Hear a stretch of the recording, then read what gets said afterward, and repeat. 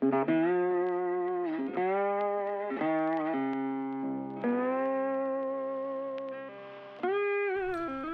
last few years have taught us, or more revealed to us, the importance of self-reliance. That can mean many things to many people.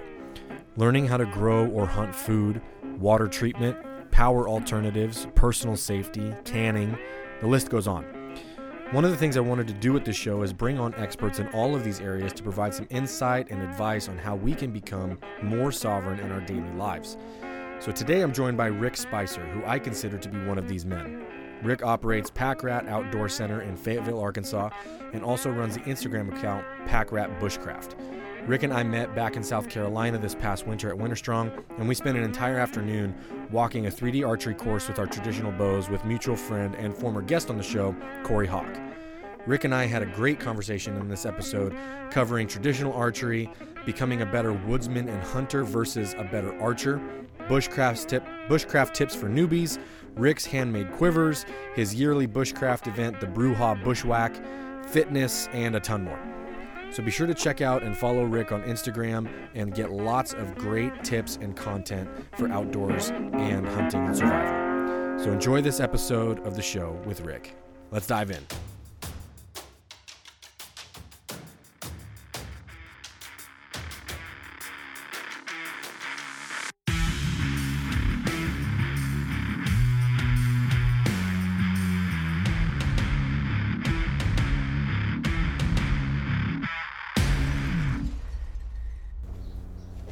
All right, everybody, welcome back to the Nomad Strength Show. Today, I'm joined by Rick SPICER, Pack Rat Bushcraft. First of all, thanks for joining and making time, man. I'm excited to catch up and dive into some stuff with you today. Yeah, it's my pleasure. I appreciate being asked. Yeah, we met back at Winterstrong, and this was your first experience down at Winterstrong in South Carolina. You froze up on me, man. We actually, you and me and Corey Hawk, and I think there was one other guy. Sorry, Ross, I don't know if you can hear me, man. Correct. We basically just walked the 3D archery course like the whole afternoon of that first day and spent like 3 or 4 hours just hanging out with the four of us and shooting targets and talking about life and everything else. And it was honestly like one of my favorite parts of the whole weekend was just like, it was kind of like outdoor woodsman version of going and playing an 18-hole round of golf, except it was way more fun. You know what I mean? Right, yeah. That's awesome. Yeah, I had a great time as well. So, yeah. When we were talking, you had one of the bows that Corey had made, and I've had Corey on before and talked about that process of him. But what I was really impressed with was the quivers that you make, and they're really, really cool. And I'll be getting one at some point because I really am diving deep into the recurve and traditional archery world, and I love the ones that you made. So really, I kind of want to just go. Let's take it back like to the quote unquote beginning, and you know, you have this outdoors company and this is a lot of what you do and who you are. Where did that come from? Is that something that's been since childhood? How did this all begin for you? Yeah, so I grew up hunting and fishing with my father. That's been something that's always been a staple in my life. And when I was in college, I had an opportunity to go to work for a kind of mom and pop outdoor retail store that was already really well established kind of in the community. And so I was doing that while I was going to school. And then after I got out of college, at the time, all I really wanted to do was be outside. I just wanted to climb and go fishing and backpack and stuff like that. And so they gave me an opportunity to, kind of climb through the ranks a little bit. And ultimately, long story short, a few years later, I had an opportunity to become a part owner of that business. And so kind of through that, I've had a role in kind of, the cool thing about working for an independent outdoor retail shop, when it's not like a corporate thing, is you can do what you want. You don't have to ask anybody. You just try stuff and do it. And so you can take your own passions and you can make your business unique, whatever you like. And also obviously like recognize interests around you in the community and things like that. And so In my shop, we got our start selling canoes and kayaks and backpacking gear, and we still do all that stuff. But now we have a traditional archery section in the shop. We have a big bushcraft section in the shop, and I've been able to take a Nice. lot of the things that I'm passionate about and kind of, implement those things into my business and what I love. So, yeah. Yeah, that's awesome. With those two things that kind of you bring to the table with traditional archery and the bushcraft thing, each of which I want to really get into, but I want to start with archery. Was that the traditional archery world is like it's a weird thing in as a subculture, I would say, when it comes to the hunting space, Right. right? And like we kind of had a little bit of that experience being, the four of us that were walking around shooting our traditional bows that day were pretty much like the only four, with the exception of Brandon. He had his, but like Yeah. there was half a dozen of us that weekend out of 60, 70 people who had bows that were the Yeah. trad guys, right? And I kind of liked that part of it, but were you, when you started, was that where you started, or did you come into that later on, and what kind of kept you there? Yeah, so when I started, I was a kid, and my dad bought me like an old used Browning compound bow, and that was my first bow when I was probably 11 or Mm-hmm. 12. But I shot it Ted Nugent style, no sights, no release, fingers. I had no idea what I was doing, honestly, and I shot that bow Yeah. that way for years. I tried to hunt with it. I never took an animal with the bow.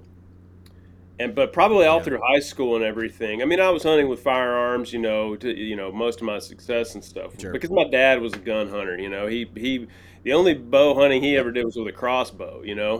And so I didn't have Yep. a mentor, and there was no one around me to teach me anything. And of course, this is all before the internet. Um, Yeah. and so there was no YouTube. There was no anything I wanted to learn was in a book. And so I was reading Yeah. traditional bow hunter and stuff like that. And even though I was using a compound bow, I knew traditional is what I wanted to do. It just felt right to me. Hmm. And I got my first real traditional bow.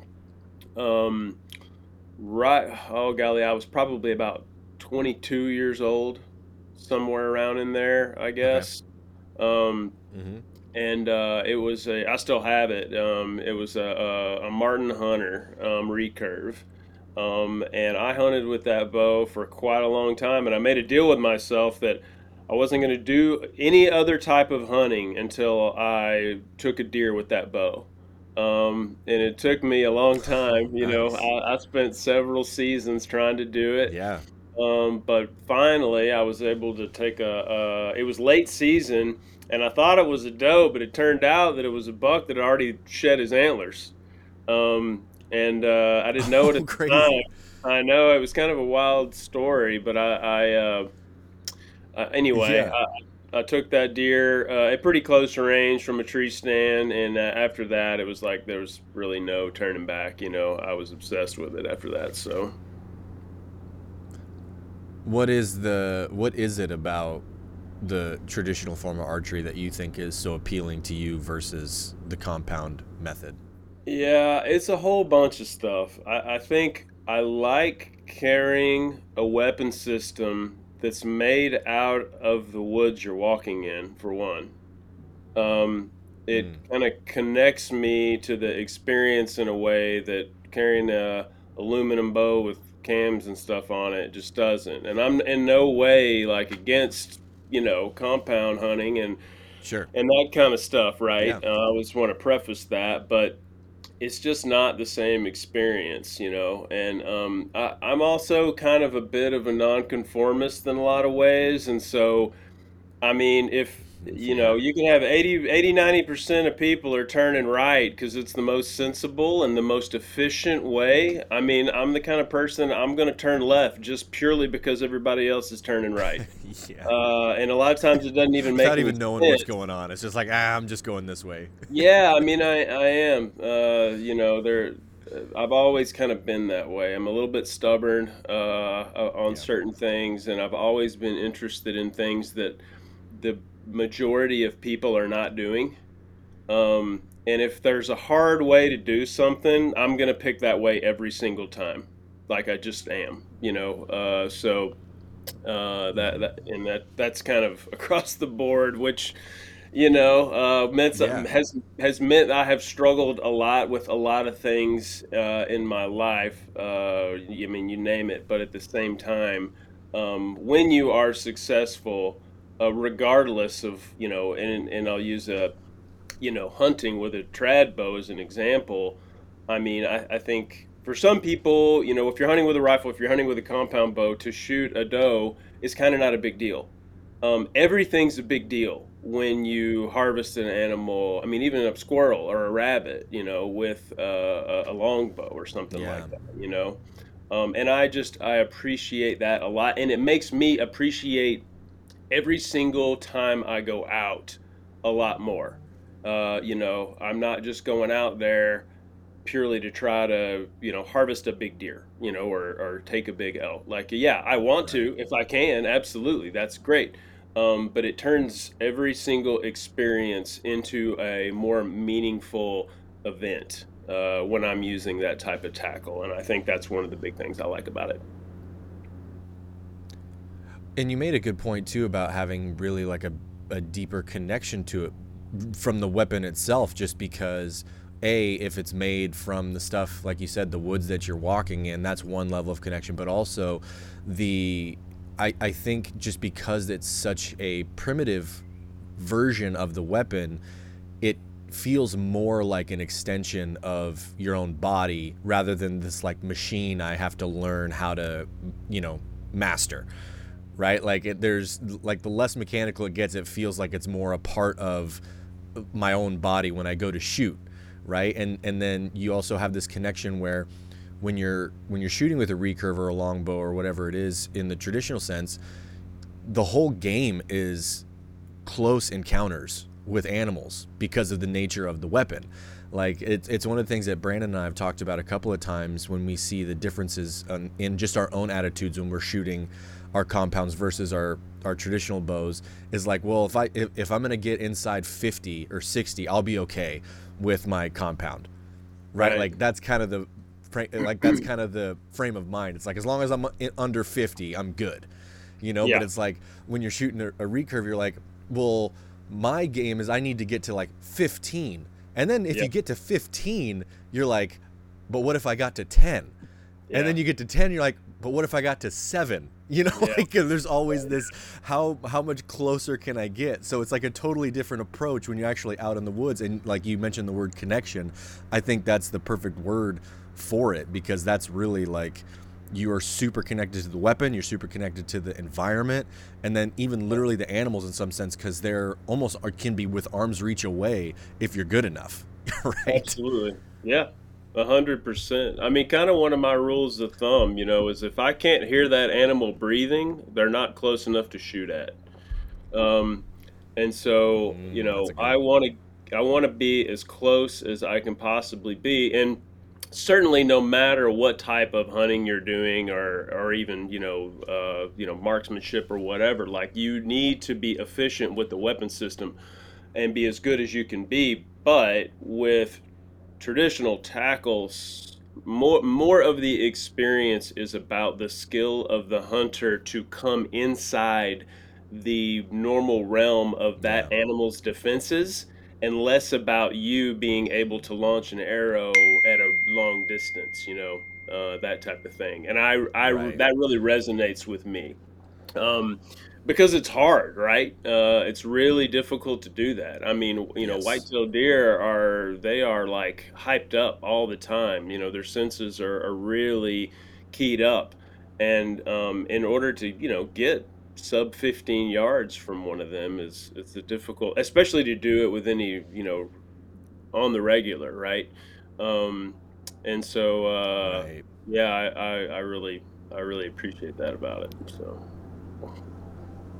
So if we can get a little practical here, I know that so much of this obviously depends on like where you're hunting in the environment and understanding just that particular habitat, right? But what are some of the things that you did or do that you feel were aiding in your progress as a hunter and like as a woodsman rather than just as a shooter? Like what are some of the things that you did that made you better at that allowed you to get closer and closer and closer?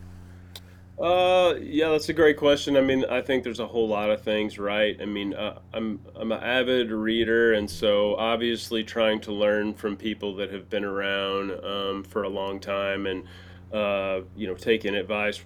Early on, things like Traditional Bowhunter magazine was a big influence on me. I mean, I still subscribe to that magazine, and so I've picked up a lot of stuff over the years from that, and so early on that was a big part of it, but also you know, I think there's something to be said for going out and just making mistakes and figuring things out on your own, and just because somebody like taking advice Mm-hmm. from people's good, but ultimately like you've got to go out and figure it out on your own, right? And don't be afraid to try Totally. new things. Don't be afraid to just do stuff that maybe you never even heard of before, right? And so, quite frankly, it's just spending time in the woods.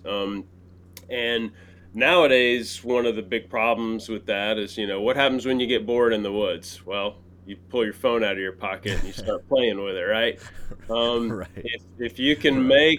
make a deal with yourself that like, look, I'm out here to do this, to have this experience, to do this hunt. Um, and so pick out something. I mean, it may have nothing necessarily to even do with the game that you're hunting, you know? It may be like one of the things that I love doing while I'm out there, if I'm sitting in a blind or a tree stand or even walking around in the woods, I want to know the name of every single tree that I come across, right? And so I'm constantly like Yeah. looking at leaves, looking at tree bark, figuring out, okay, what's the name? At a minimum, what is this tree called? And then, second to that, what resources can this provide to me? Is it a food resource? Is it a medicine resource? Is it a fire resource? And so that is occupying me, and then of course my mind, and it's keeping things interesting. But then on top of that, you'll come across things that you'll discover food sources, or maybe things that game is keying in on that wasn't just white oak acorns. You'll come across other things that Right. whether that's sparkleberries or whatever, that you're like, oh, I didn't know that they were necessarily coming here and feeding on these. And so, by picking something out like that, or maybe it's birds. I mean, who knows, what it is, but um, it Yeah. it adds layers to your experience, and through that, the more layers you can add, the better woodsman you're going to be. And it just kind of all ultimately has all these fingers that just kind of get tied together, right, and locked in. And I think it makes you a better hunter, but it makes, again, even if you go hunting and you don't see a single game animal that you're after, it makes that experience worthwhile. And so you don't walk out of the woods disappointed because you're like, oh, I didn't even see anything today. It's like, no, every time you go out, you can learn something new. And I think that should be a goal of everyone, to go out, because every opportunity in the woods is an opportunity to learn, and it's an opportunity to be better than the day before. So, That's a really good example of the other things that are included in becoming a woodsman when you're talking about like just knowing the trees that are in the area around you, because I think that's probably, especially people that are new to hunting or new to outdoorsmanship, it's it's like you said, it's just a really deep layer of it. And I think a lot of people, especially if they're in hunt mode, right, everything that their mind is consuming is about the animal that they're trying to hunt, sure. right? And rather you're looking at this like, well, okay, well here's all these kind of trees over here. Why would these trees being right here make a difference? And then because Yeah. I now know what they are, what they provide, what part of that environment they're in, if they're close or farther away from. I mean, there's all kinds of different angles to look at this just being out there without, like you said, even before you even get to the part where you're talking about animals, right? And I think that part of it is something that is probably overlooked, at least from what I see on how guys portray hunting and outdoorsmanship on social media. I don't really see a lot of, unless it's like a specific account or something that's like, that's the focus, but just we're talking general woodsmanship.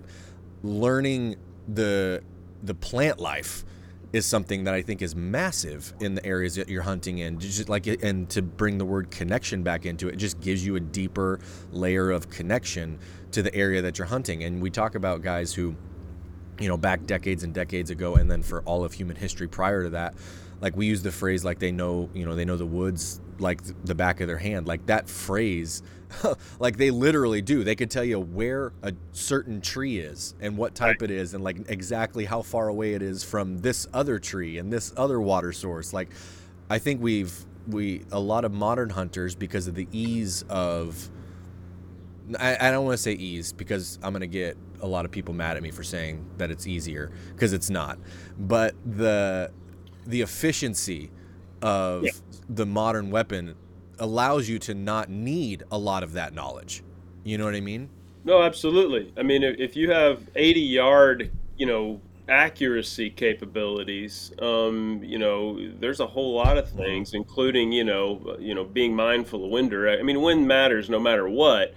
But you can get away with a whole lot of stuff, right? If you have, I mean, that's why, so many people hunt with rifles, right? Is because immediately, just because of your weapon system, your opportunities increase, because, you can reach out there so much farther. Right. And that's fine. And I get that. And again, I hunt with rifles too. And so I'm in no way, taken away from that. But it's just a completely different experience. It's not, I wouldn't even say that it's better, right? Depending upon the person, right? Sure. But I will say that it is richer.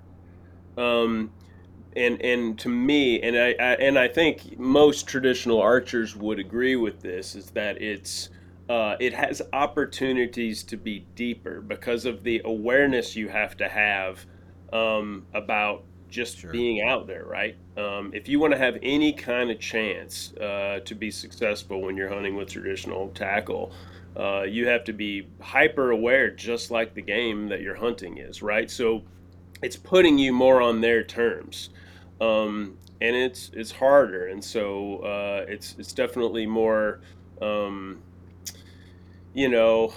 Fair chase obviously gets thrown around, and that's its own thing all by itself. But I mean, it doesn't get any more fair chase than that, right? I mean, unless you're going to try to run them down and grab them with your bare hands or something. But literally tackle them. Yeah. Otherwise, I think it is very.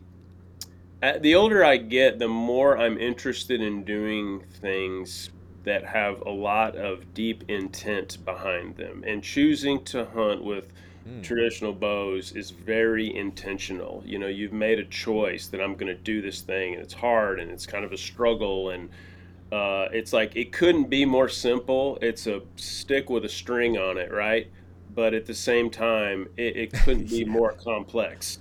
There are so many nuances to it, and that's fascinating to me. It's an endless source of interest, and I just never get tired of learning more about it. So there was an example that Brandon and I kind of laugh about a lot as we were making each the transition from compounds to recurves and traditional archery. Was he was given the analogy was given to him by a guy, I believe at a traditional archery trade show. I can't remember which one. It was like an older gentleman in his late 60s, early 70s that had done nothing but hunt with a recurve for 50 years, right? Like that's the only thing he's ever hunted with. Like unbelievable expert hunter. By every imagination. And he said, like when you're shooting with a compound and in your practice, you can hit 6 arrows, absolute dead center where they're all touching, and you hit your 7th one a 1/4 inch outside of that, and it ruins your day. Right? And he said, if I'm shooting with my recurve and I hit 6 within like a 12-inch plate thing, he's like, Yeah. I'm ecstatic. It's like the best Yeah. day ever, Yeah. you know. And it's like there's the level of the level that it takes to get to that place mentally where you're like, I hit 6 like right here within this thing. I'm killed with that today. Like that was a Yeah. great day. Yep. Yep. I agree. So you kind of were transitioning kind of naturally just with all this outdoorsman skill talk into kind of this bushcraft survival, you know, actual outdoor skills, right? That's really what a lot of this is about. And so in that respect, you know, a lot of this, like you said, probably comes from all the things that you do wrong when you're out in the woods trying to figure stuff out and learning lessons. And there's a line where it's like, okay, there's a line between I'm going to be here to learn if I do something wrong, and then it's like, okay, I got to actually still be somewhat safe and realize I can't mess up in this really bad situation, right? But what is where do people begin with a lot of this stuff? Because this is one of those topics that seems, because there's so much, it's so dense, it's so comprehensive, it can seem really overwhelming. It's like, well, how do I even know where to begin? Like, what skill is the most important for me to learn first? Like, what kind of things do I need to bring with me as like the absolute minimum amount of stuff, right? Because you don't want to be the overpacker and can't hike out with anything. You definitely don't want to be the underpacker, right? And so where would you point people as like a good starting point who are wanting to get into this, learning these outdoor skills and bushcraft stuff? Yeah, absolutely. So the place that I usually start most people are with three fundamental skills, and those usually boil down to some version of shelter, water, fire, right? And so if you're going to spend much time in the backcountry, you need to be proficient in those three things. And if you're going to look after yourself, and if you're going to look after other people that may be out there with you, so that can run the gamut from, you know, having super ultralight modern gear and knowing how to deploy that gear quickly, and in a functional way that it works the way that you need it to work. Or that can be on the opposite end of the spectrum where you're out there rubbing sticks together to make fire and you're building debris huts for shelter, right? Most of us aren't doing that on you know, the regular, but those are good skills to have. I think somewhere in between is where kind of a lot of us are going to fall, um, and whatever that looks like for you, you know. Again, it isn't right or wrong. You just need to have the confidence that you can take care of those three things. And when from a survival perspective, it all comes back to like maintaining body core temperature. Like every decision that you make when you're in the backcountry, that's the thing that's always in the back of my mind is the thing I'm about to do going to help me make sure that I am maintaining my body core temperature if looking after myself is something that's important. And if the answer is yes, then I'm probably going to do it. But if it's questionable, then maybe not, you know. And that's more specifically to, like, you know, survival skills, but it's important. You know, you need to be able to do those things. And then from there, you start breaking off into what I would call like more recreation-based bushcraft. You know, you start learning how to do different types of carving, and a variety of other different types of skills where maybe you're, you know, using the landscape around you to solve smaller problems related to cooking and things of that nature. And so it really runs the gamut there. There's a whole bunch of different kinds of things that you could learn, but I always like to start with shelter, water, fire. When you're first starting out and you're like interested in woodsmanship, I guess I sort of put woodsmanship into kind of two basic categories. You've got survival skills, which that falls back to like the shelter, water, fire thing. And all your questions around, you know, decisions that you should make in relation to those things, I'm always asking myself, like, is the thing that I'm about to do going to help me maintain my body core temperature?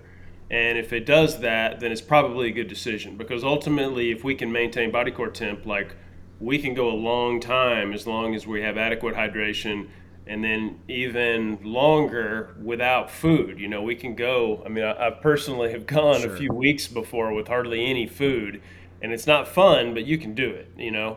Um, and Right. so the other side of that is more kind of, recreational based bushcraft, right? Where you're just learning skills that do have value, but it's more things like, different types of wood carving skills, different types of cooking skills, that are often minimalistic, where you're just taking things that are available to you in the landscape around you and then learning how to craft those to solve problems, basically, right? Um, so Hmm.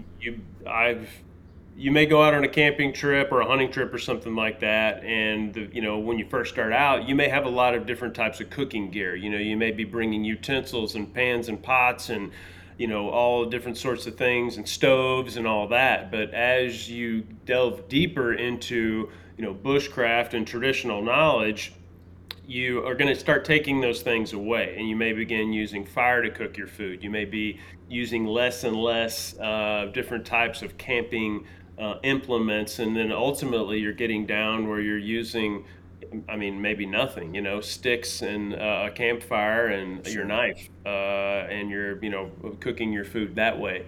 A good example would be simple things like using a metal water bottle to boil water.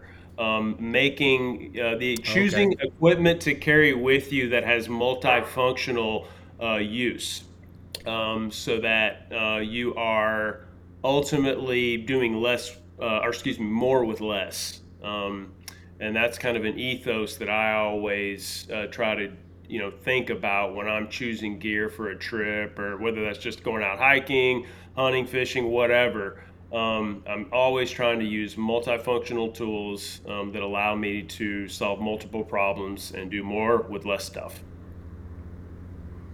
So that actually brings up a good question then. So do you have in your pack, when no matter if it's, you're going on a day hike or it's like a 7-day hunt or more, are there a few items that are always with you no matter what type of outdoor experience you're going for? Yeah, absolutely right. I mean, I'm always going to have a knife with me of some kind, and I like small fixed blade knives. I mean, I'm probably going to also have like an EDC pocket knife, right, in my pocket for small stuff. Hmm. Um, in cooler weather, I'm a big fan of like neck knives, and so I'll often be carrying like a small neck knife around me. That's just my personal preference, but do whatever you want. I Sure. do like, though, having something that has a good grip on it, a good comfortable handle, because a lot of hunting knives that I see, they're fine for like skinning, but if you had to do any real work with them as far as carving or bushcraft type Mm. stuff, like they're not going to be comfortable in your hand for very long. And so, if I'm going to carry a knife with me, I want it to be multifunctional types of use. I'm always going to carry a way to start fire. In fact, I'm usually carrying two or three ways to start fire because it's lightweight, it's compact, and I can have, one on my body, around my neck or in my pocket, and another one in my pack or something like that. Um, and then one of the tools that I have is kind of become like a always carry with me piece of kit, is the Grail water filter. Like that's a modern tool. Mm. And full disclosure, like I do work with those guys. I'm an ambassador for them and stuff like Sure. that. But there's a reason I'm an ambassador for them, and I actually sought that out, is because I believe that it's the best choice for water purification that's available on the market today. It doesn't have a lot of moving parts or anything like that. It works like a coffee press. Um, and that honestly is a game-changing tool. It is two pieces of gear. It's a water bottle and not just a filter, but a purifier. So it gives you the highest level of water treatment that you're going to get. Not only is it going to get bacteria and stuff like that out of your water, but it's going to be um, things like heavy metals, viruses, things that regular filters don't get out of the water. Yeah. And so having clean or make the ability to make wild water safe to drink is a big deal.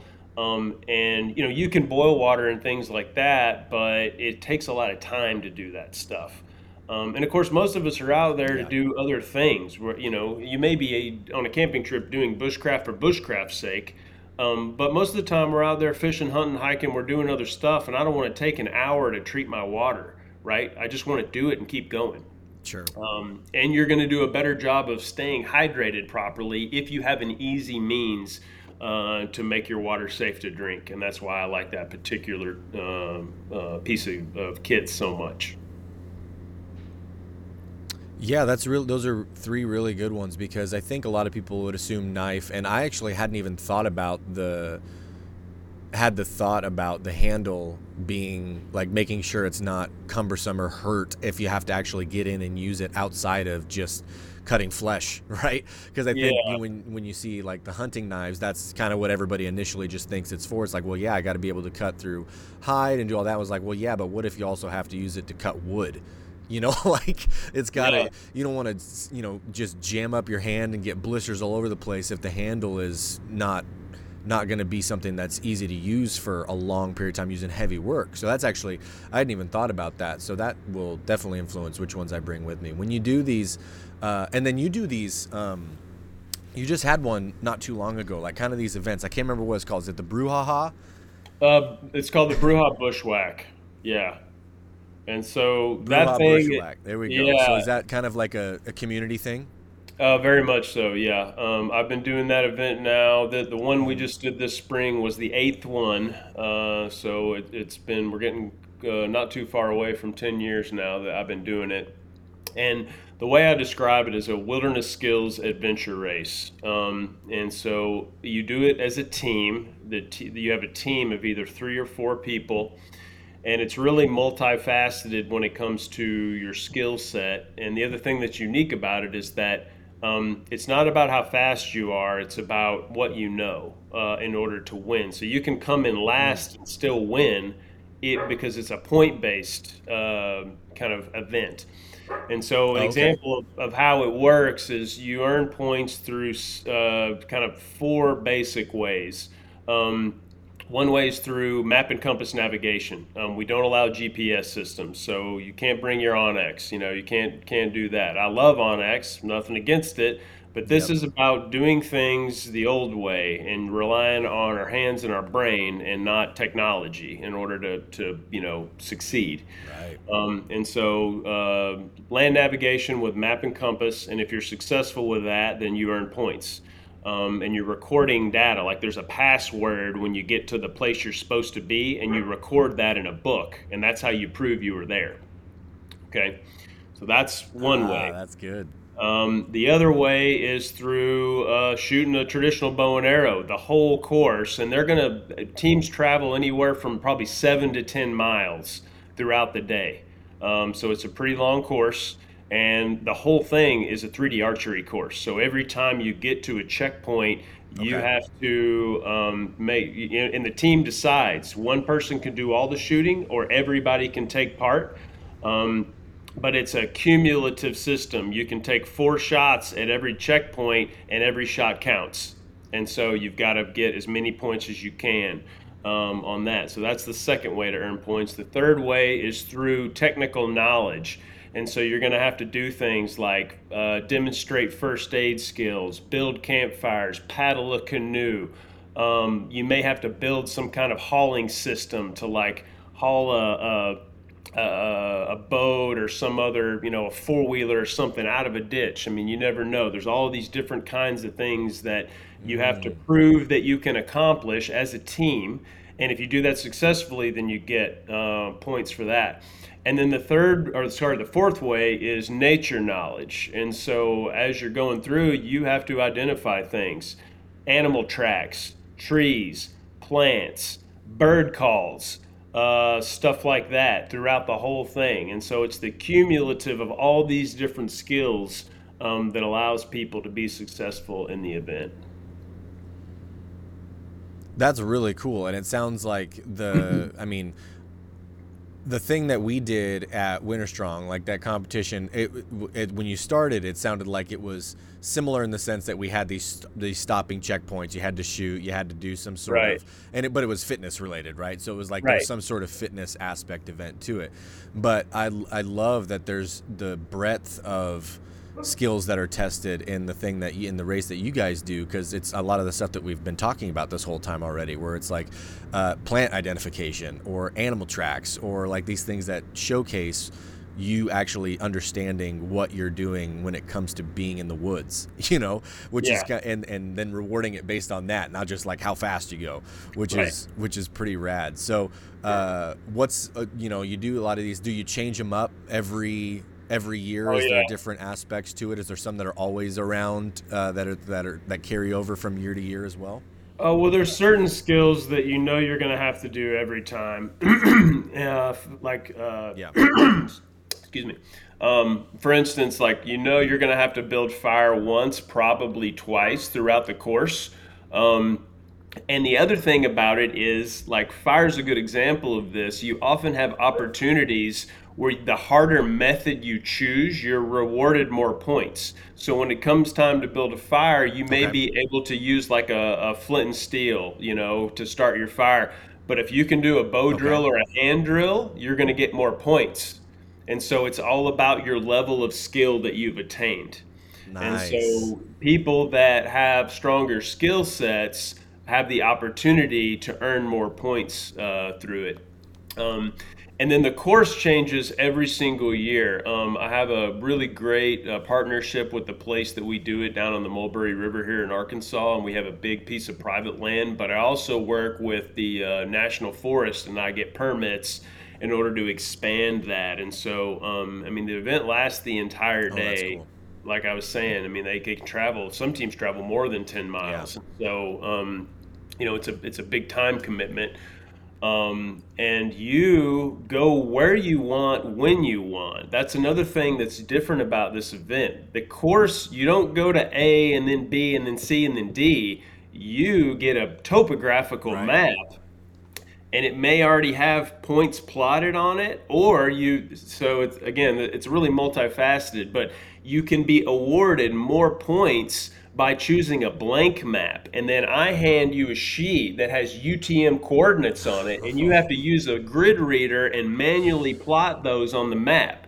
So you have to understand how to plot coordinates manually, and you have to understand how to read that topographic map and go to those places, the correct way. And of course, you're rewarded more points by doing that. And so, really, what I'm trying to do is it's like the ultimate test of woodsmanship. I mean, that's kind of what it is, right? Right. But doing so in a way that it is a wide demographic. We have young, old, men, women, and I love that about this. We have families that come do it. There's some folks that are like really setting great examples. Parents bringing their kids to do this and doing it as a family group. We've got groups of friends that come out. I mean, it's one of the coolest things for me that I've seen is I know people that plan their spring around this event. They That's may cool. not see each other. They live in different states, but they kind of all come back together to do this thing. And I think that's one of honestly the coolest things about it. And it always happens in early April. It's usually either the first or second Saturday of April when it's going on, depending upon when Easter falls. So I'm always trying to, be mindful of that. But Yeah. otherwise, yeah, it's kind of the goal is to get out there, have a good time. It's fun, but like genuinely test yourself and see kind of what you're made of, and then from there it identifies, okay, where should I spend some time? Like maybe I crushed the archery course, but I didn't Yeah. get any of the IDs right. I didn't know what the trees and the tracks were and that stuff, and I need some work there. And so it helps identify maybe chinks in your armor, and places that you can improve, to be a better backcountry traveler. So. That's really cool. I want to get into the quivers, because the ones that you had at Winter Strong were awesome, and I've seen you post a lot about them since, and you're actually just previously up in the room where you make a lot of them. So Yeah. tell me about how that that came about, and why the design that you have is the design that you have. Yeah, so the quiver thing has been kind of a long-term project of mine for many years now. I used a bunch of different kind of quivers for probably 10 years or so, and sort of liked some of them more than others, but I just never really found anything that worked for me. I don't like my arrows on my bow. I never have. I like a clean bow, as lightweight as I can get it. It's less likely to get hung up on stuff when I'm walking through the woods. And, if you like that, great. A lot of people use, quivers on the bow, but it's just never been for me. And the hip ones and the pocket ones and a lot of the other ones that are out there available just all had problems for me personally for one reason or the other. So I've always liked back quivers. For me, they get the arrows out of the way, but I never found ones that fit me properly, and I never found them that had the right features on them that I wanted to have. And one of the simple things at the time was I could not find a back quiver that had a water bottle pocket on it. It just almost didn't exist, and it really Yeah. still doesn't, except for mine that I'm aware of. And so, long story short, for about a year, I met a guy who was building tactical equipment. And so he was using like 1,000 denier, quarter and nylon. And we worked together and developed this product. And he was building them for me for a while. But it looked like a military quiver, and it was great. Sure. It functioned really well, but it never had it didn't have the traditional look that I was going for. And then ultimately he couldn't support it anymore. His own business got too busy, and so then I was like faced with a decision, like how am I going to do this? And I reached out to several different manufacturers. And the other thing about this is I was not interested in taking this overseas. I was like, this is going to be an American-made product, or it won't exist. Um, and Yeah. so I couldn't. This was during COVID though, and I couldn't find anybody that would talk to me to begin working with to get these things made. And I was like, well, I either need to quit thinking about it or I need to, make a decision here. And so I decided to teach myself to sew. So I bought an industrial sewing machine. I didn't have time, and I still don't have time to do this. This is, a side gig for me. I've got a whole outdoor retail Yeah. store that I'm part owner of. I'm an equipment buyer for, and I teach classes and all kinds of stuff. But I was like, this is important enough to me that I want this product to exist. And so if any, I'm going to have to do it myself essentially. And so bought a sewing machine, made a bunch of really bad stuff for about 6 months while I was learning the process. And then, like any time you learn something, and then ultimately, about a year and a half ago, I was able to get to the point where I was like, okay, I think I'm willing to put my name on this thing now. Like, I feel confident enough in it. I had been using various prototypes, and I started selling them, late winter before last is when, or maybe around spring, probably early spring is when I started selling the first ones. And then, yeah, so it's been kind of nonstop ever since. And, it's not a fast process. These are custom made by hand, Yeah. waxed canvas, but heavy duty buckle. I use very compliant buckles, the best stuff I can get my hands on to make a product that, hopefully is going to last your lifetime. You're going to buy one and it'll last forever. It has a lot of unique features on it that work really well for me, and as a traditional bow hunter, and I hope work really well for other folks. And so I'm in the process of just trying to learn how to continue to streamline this thing, how to ramp up production, because right now I can maybe squeeze out about 45 or 50 a year, is about all I can manage, doing this mostly on my own. But I Yeah. recently have kind of brought another person into the manufacturing process, an old friend of mine that's going to be helping me out. And I'm really hoping that that's going to help and kind of organically grow this thing so that we can get more of them out there into more people's That's hands. awesome. Thanks. One of the things that I love is just every time a really cool product exists, the story behind it is always like, I didn't see this anywhere and nobody was making it and I didn't really want to, so I just started to make it. But I just Right. started to make it myself because nobody else was Yeah. going to do it, you know? Like Yep. that's always like how the good ones, the stories of all the cool things, that's how it always begins. Yeah, yeah, there's a lot of cool stuff out there on the market these days. But and a compound hunter could use one of these if they wanted to, certainly. But obviously, like it's kind of built with the traditional guy in mind. And Sure. that's why I'm using wax canvas and certain materials to kind of give it that Yep. traditional vibe, so to speak. But it's been a really interesting process, and I'm genuinely grateful to those people that are willing to spend their money on one and take it out with them on their hunting trips. And I hope that they find as much value in it as I have. Yeah.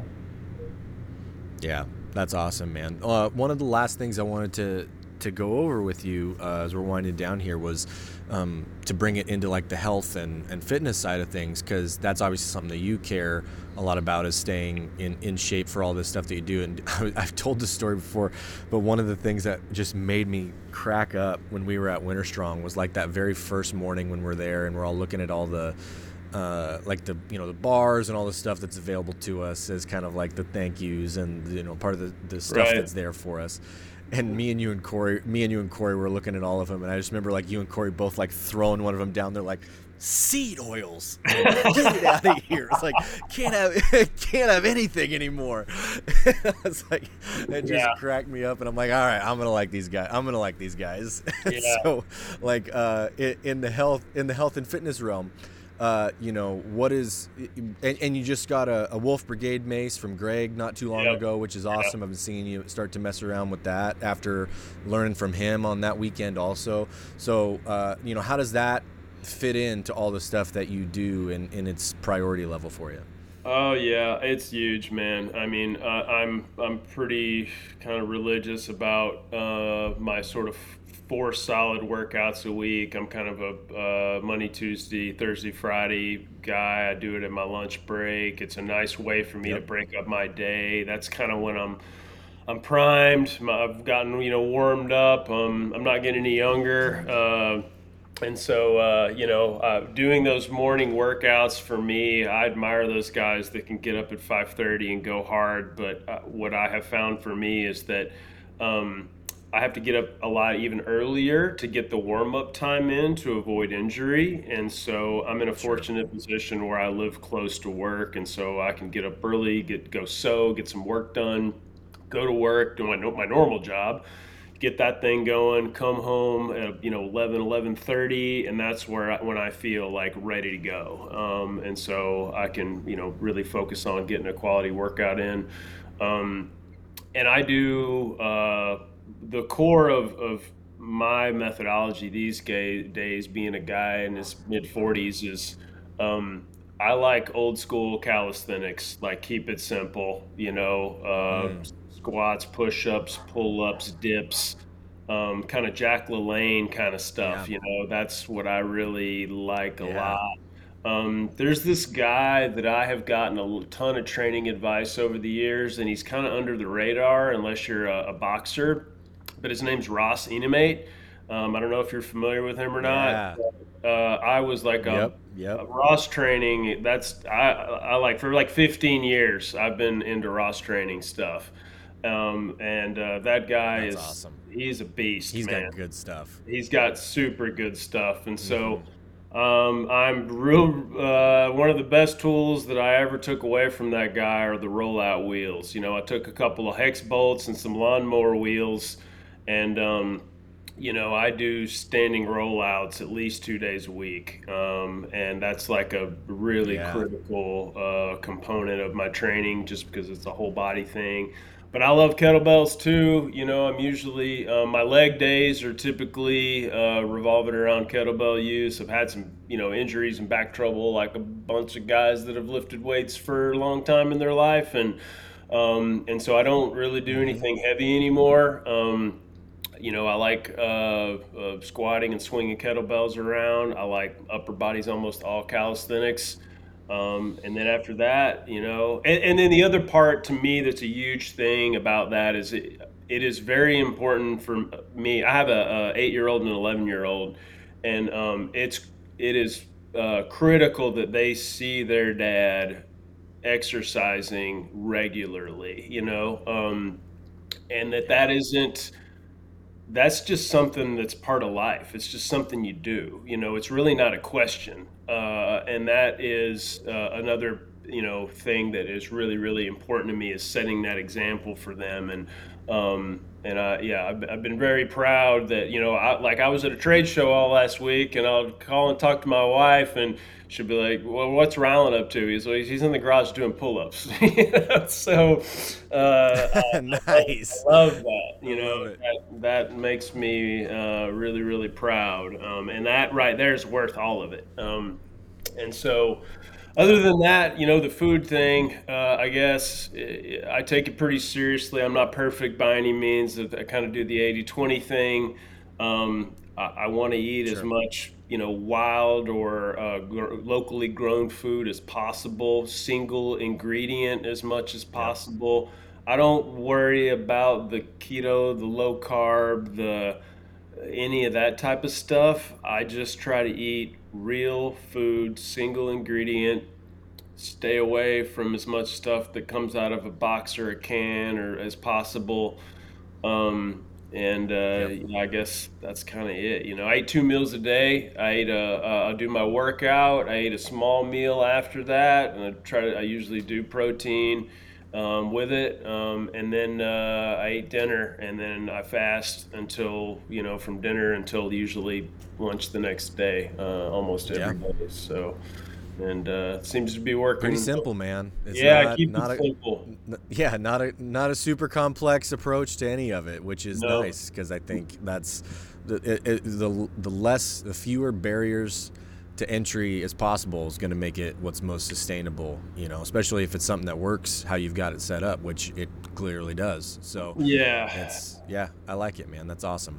Thanks. Yeah, and I'll train. I'll shift gears a little bit. Like I pulled an elk tag in Idaho for September, so I'll be heading out there, and so I'm Let's go. yeah, exactly. Yes. So, and I like of course, I got to give a few props to the Mountain Tough guys. Like those guys are awesome, and they're real inspiring, Yep. and they got super good programming. And so, I'll kind of be doing some of that stuff in that vein a little bit. But one core thing that I start doing about now that I'll do the rest of the summer, getting ready for elk season, is a lot of step ups. I got a 2 foot just like box jump box, in my garage. And Yep. I'll Yep. start out with a 20-pound weight vest, and I'll keep adding more and more weight to that till I get it up to about 50 pounds. And I'll listen to a podcast or something, and I'll just do step ups for anywhere from 20 minutes to an hour on that box. And Nice. it's not exciting, but you just grind, right? I mean, you just get in there Right. and go to Yeah. that place wherever you need to go. But um, I just need to be able to just put your head down and grind, and that's a really good way for me to get that work in. That's not complicated. I don't need anything special, for that. I just need something to step up on, and that's it. So that's the one thing I kind of do, getting ready for going out west for that. Otherwise, I don't change anything else. I just warming up with the mace, doing Yeah. calisthenics, a little bit of kettlebell work, a little bit of running. I'm not a big runner, but I think running is a life skill. Like everybody should be able to run a few miles. Um, and so I'll throw that Yep. in every once in a while. But other than that, yeah, keep it simple. I love it, man.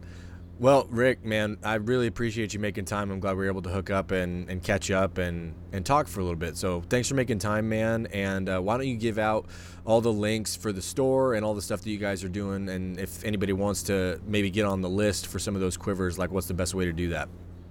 Yeah. So, yeah, real quick, I guess the name of my business is Packrat Outdoor Center, and you can find that at Packrat OC on Instagram, or go to the website packratoc.com.